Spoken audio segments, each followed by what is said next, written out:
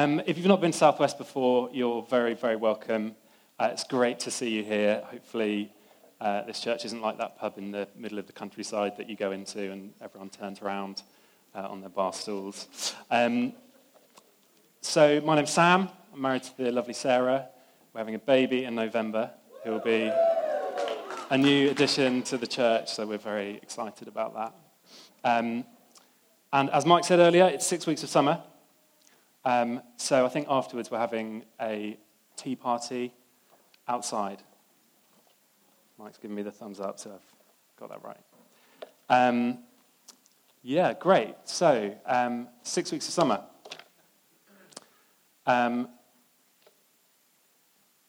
Here we go. So over the course of the summer weeks, different speakers are going to be looking at different psalms. And this morning I'm going to be looking at Psalm 121. The Psalms, for those of you who may not know, are in the middle of the Bible. They're all the different songs and prayers and laments and heart cries of lots of different people. There's 150 in the Bible. The Greek translation of the Hebrew word psalmos means sung to harp music, so they're kind of like worship songs. It's kind of like getting the worship book and being able to read through it and look at the words and examine it. And that word, interestingly, comes from salim, which means to pluck. So it's a very sort of dainty word.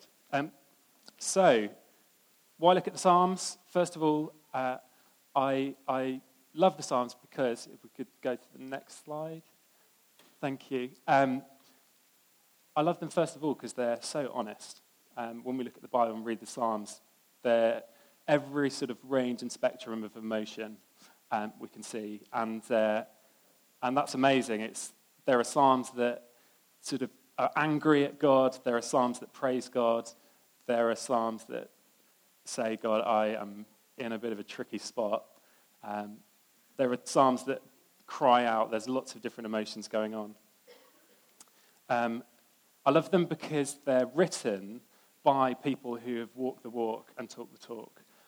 People who have had some of the most amazing relationships with God and have walked out that relationship. People like King David, who we know was the king of Israel who had a heart after God's own heart. Then I also love the Psalms because Jesus was intimately knowledgeable of the Psalms. He knew the Psalms inside out. He didn't have a New Testament. He had the Old Testament, and he quotes from the Psalms more than anywhere else in Scripture. So you know that these are the verses that he meditated on. And if Jesus, the Son of God, meditated on these words, then how much more should we do that? It's amazing at various different points that he quotes from the Psalms, and they're sort of in his vocabulary. It sort of rolls off the tongue for him. So, moving on. I'm going to be looking at Psalm 121. I'm not going to be looking at Psalm 119, which is a longie. When Mike first mentioned this talk, I was thinking, which Psalms are people going to choose? There's, the popular ones are Psalm 23, "The Lord is my shepherd." Thought that would be a popular one. There are several other Psalms that I thought would be in and amongst the sort of favorites, as you were. Maybe like Psalm 34, "Taste and see that the Lord is good." There are so many sort of classic and well-known sort of verses that originate in the Psalms. But I said to Mike, Mike, has anyone chosen Psalm 121? And thankfully he said no, because I love this psalm. And I'm going to read it to you now.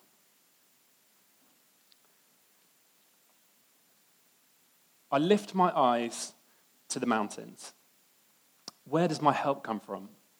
My help comes from the Lord, the maker of heaven and earth. He will not let your foot slip. He who watches over you will not slumber. Indeed, he who watches Israel will neither slumber nor sleep. God watches over you. The Lord watches over you. The Lord is the shade at your right hand. The sun will not harm you by day, nor the moon by night. The Lord will keep you from all harm. He will watch over your life. The Lord will watch over your coming and going, both now and forevermore.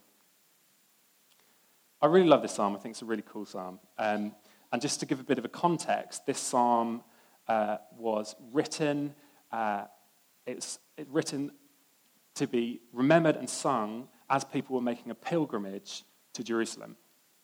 So they'd be coming from places here, there, and everywhere, and they'd be making that trek, as it probably would have been in those days, to Jerusalem in order to worship. And it was a dangerous journey, and we can see that in the parable of the Good Samaritan, because the chap who gets beaten up was on his way from Jerusalem to Jericho, and we know that priests and Levites were going the other way to Jerusalem. So this is the kind of pathway that they would have encountered. It would have been kind of like Lord of the Rings, but maybe less sort of intense. So it's a perilous journey, really, and this psalm would have been sung, it would have been remembered, it would have been meditated on as they made their journey to worship in Jerusalem.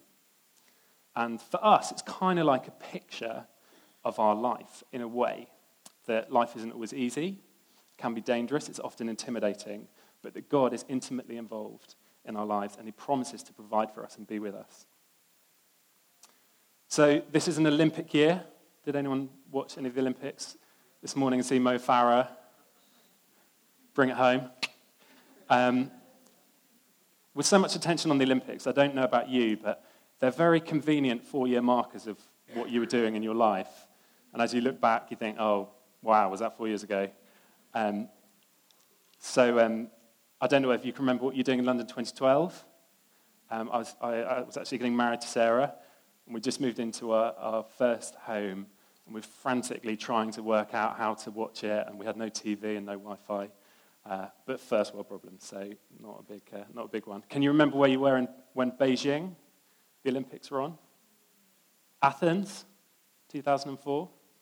Sydney, 2000. Atlanta, 96. Barcelona, 92. Anyone? Seoul, 88. Anyone? And I'm going to stop at Los Angeles in 84 because I wasn't alive. Sorry. Who remembers the first Olympics in London?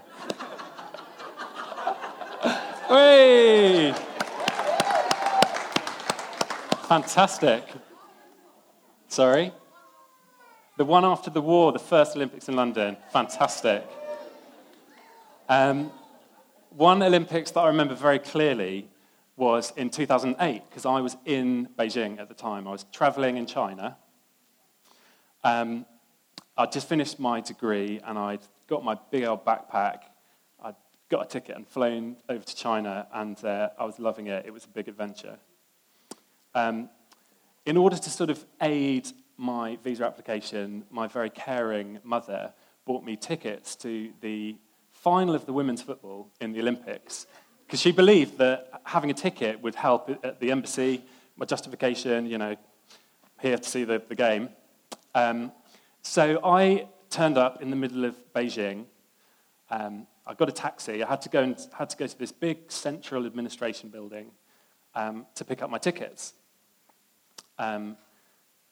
It was in the middle of the city. All the signage around was in Mandarin. There was no European languages in sight. It wasn't like being in France or Spain or Italy, where you can kind of work out that's taxio, or that's the, I kind of think that's the taxi, busso, that's where the bus is. It was totally, totally foreign to me. So as I stepped out of the taxi, waved the taxi driver goodbye, in the middle of this huge metropolis, signage everywhere that I didn't read or understand, huge buildings in front of me, I slid my hands down to my pockets, and I realized that I didn't have my passport on my phone, and that they must have slipped out of my pocket in the taxi. I still think this was actually my fault because at the time I had a Samsung phone which was marketed as the thinnest phone in the world. So it slipped out of my pocket. But I immediately went into panic mode and was like, God! People looking at me must have thought I was a deranged person because I was sort of screaming, pulling my hair out, trying to work out what to do. I had my wallet, so I had some cash, but I had no identification, no phone. I don't know if you've ever been in a situation like this where you're sort of reduced to panic praying, and this is sort of a silly example. But that's what I did. I sort of was reduced to calling on God. And amazingly, about 30 seconds later, the car pulled up again, and this Beijing taxi driver leaned out with my phone and my passport and gave them to me. And it was amazing because I genuinely thought I was in a tricky situation. So I grabbed the biggest note I could find, gave it to him, he drove off. I actually realized that note was actually a very small note, which was quite embarrassing.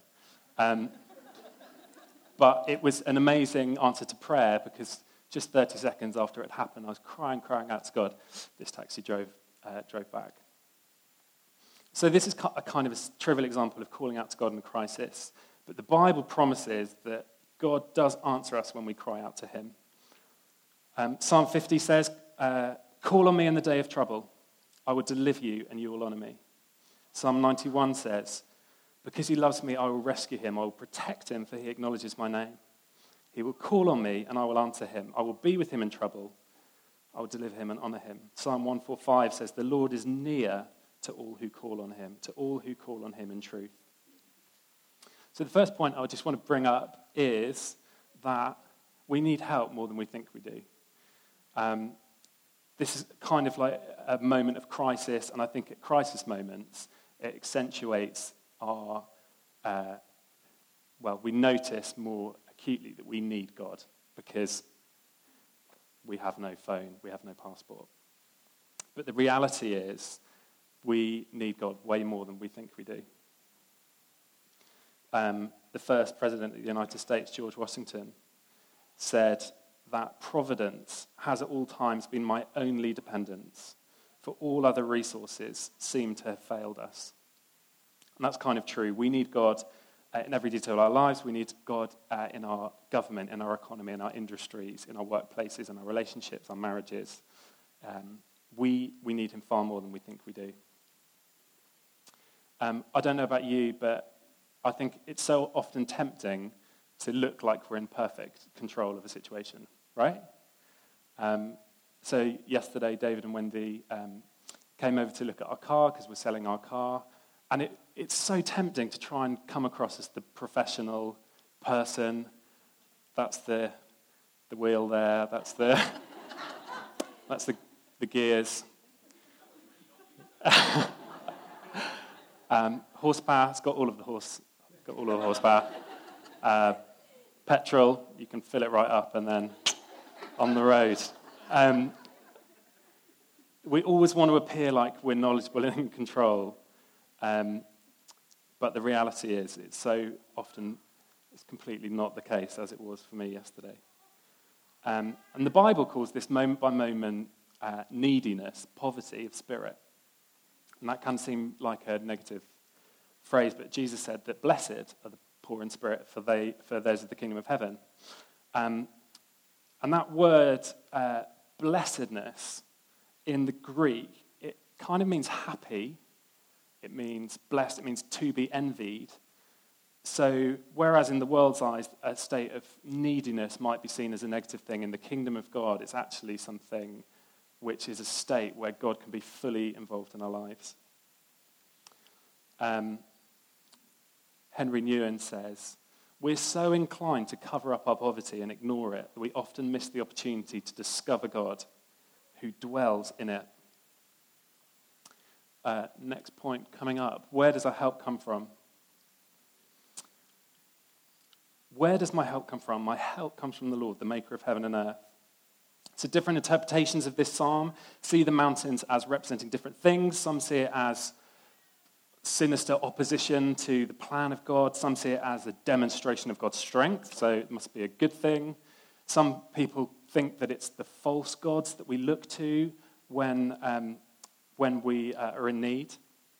But I think the way I read it is that they're kind of the intimidating surroundings that heighten our sense of aloneness when we're in need. They're mountains that make us aware that we're in the valley. They make us more easily and obviously recognize our need for God.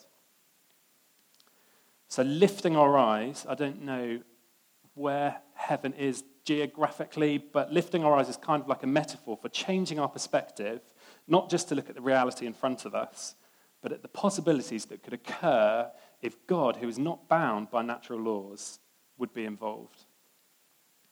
I really love the fact that the scripture says, "My help comes from the Lord who made heaven and earth." It doesn't just say that he made the earth. It doesn't just say that he made the situation we're in.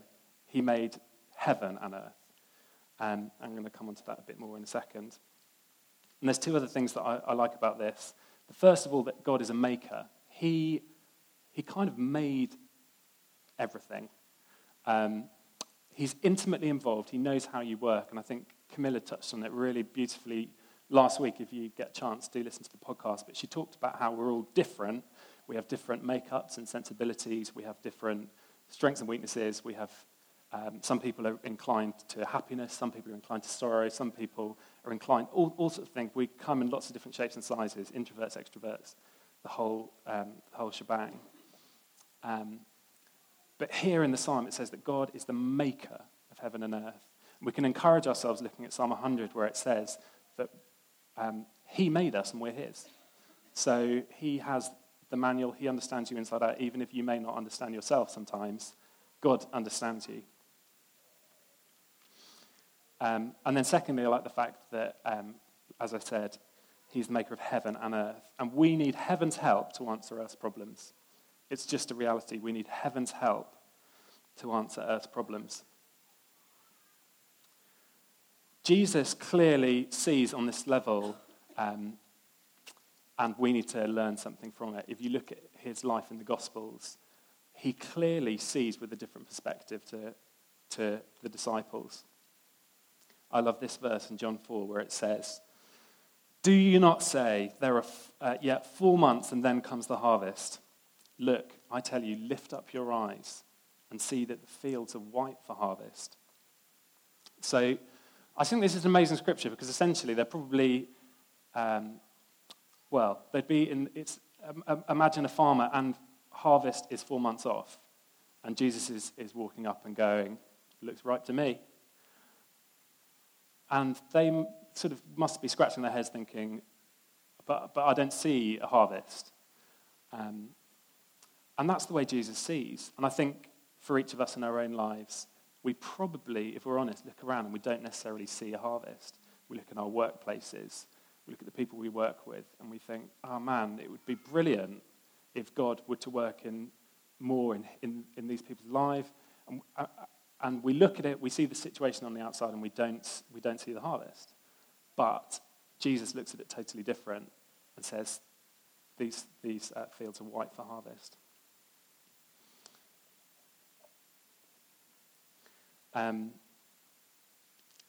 So if we look with spiritual eyes, we can see what God's doing. In Romans, it talks about scripture of not being conformed to the pattern of this world, but being transformed by the renewing of your mind. I think this is another sort of hint at how God wants us to approach life, wants us to think. By transforming the way we think, renewing our mind, we are able to follow him. So next slide, the Father at work. So it says in Psalm 121, "He who watches over Israel will neither slumber nor sleep." I think this is going to be a verse that will really come to life when we have our baby in November.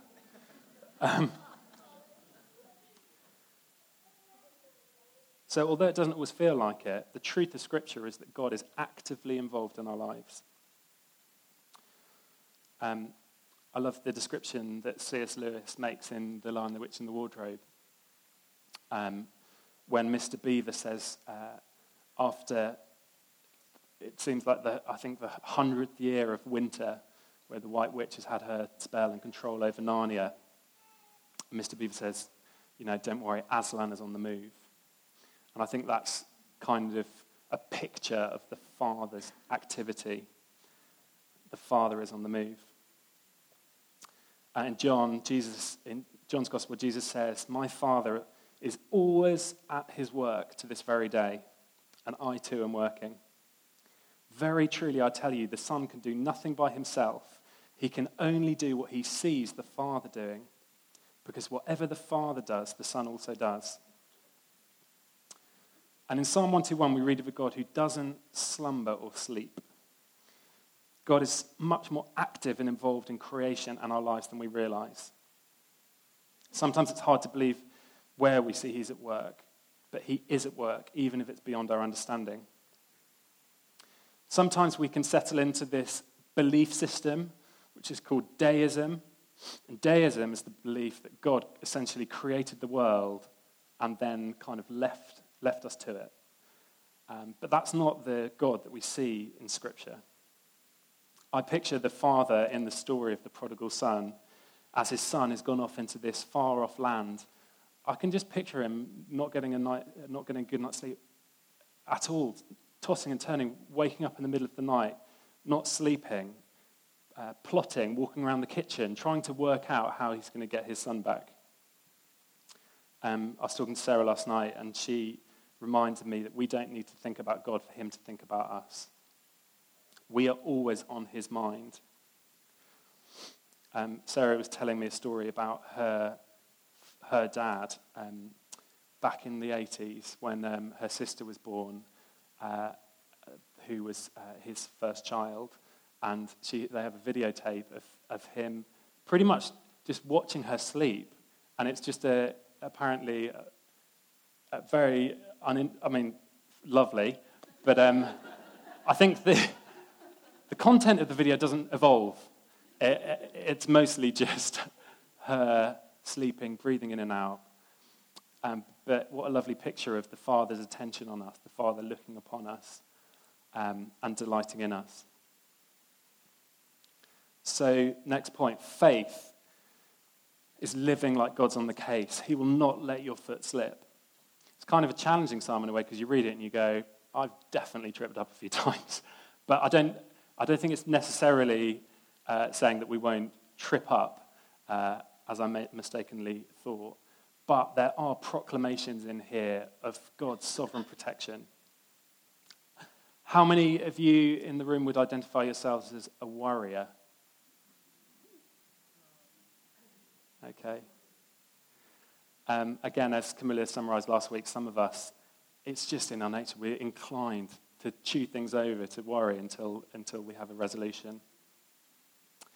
And again, this can be kind of challenging when we read in Matthew 6, the Sermon on the Mount. It's kind of a chunk of the Bible that, if you're a worrier, you wish didn't exist.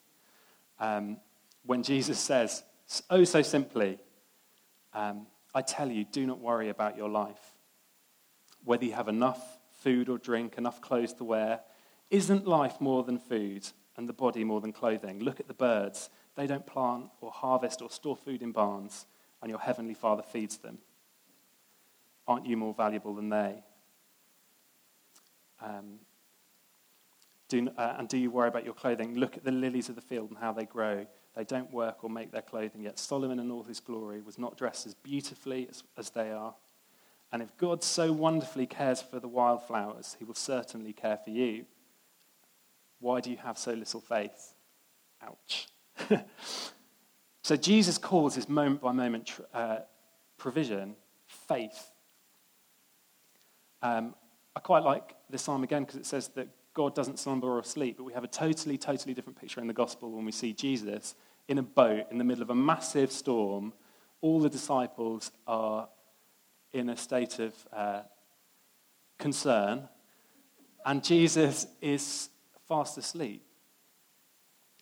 It says, suddenly a furious storm came up on the lake so that the waves swept over the boat. But Jesus was sleeping. The disciples went and woke him, saying, Lord, save us, we're going to drown. And he replied, you have little faith, why are you so afraid? So challenging. Philip Yancey, who wrote the book Finding God in Unexpected Places, says that I've learned that faith means trusting in advance what will only make sense in reverse. And that's sort of kind of how it happens.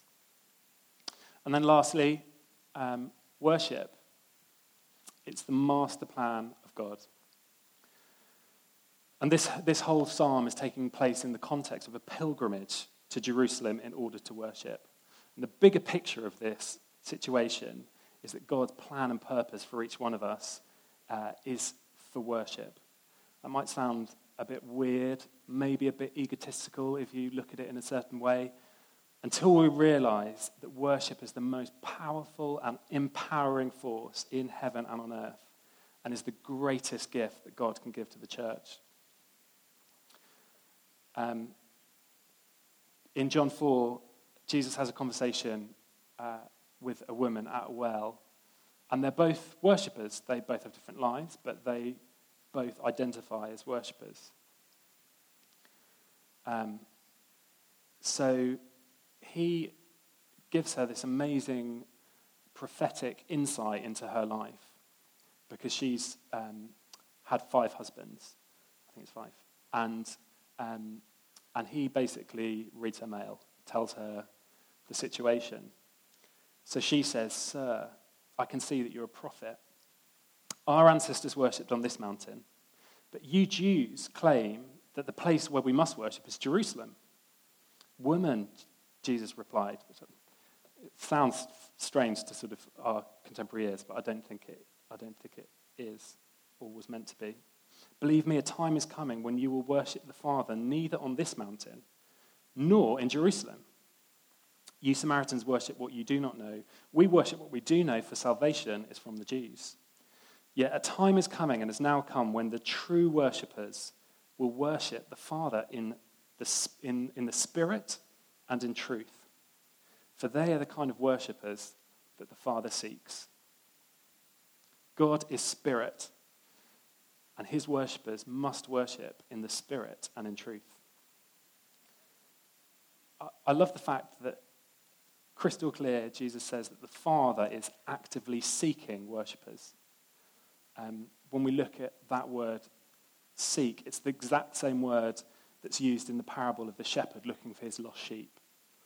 It's an active hunting down in order to reach a conclusive end. It means to seek in order to find.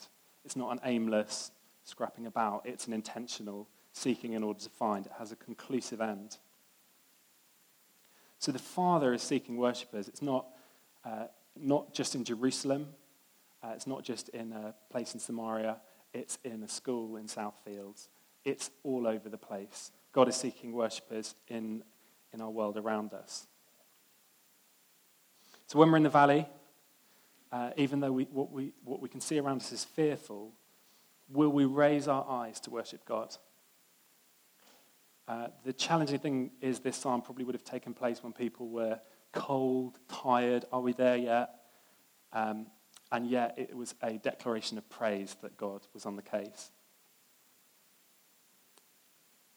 So the reality, regardless of whether we see it or not, is that God is in control, that God is mighty, that God is for us, and that he will ultimately be triumphant.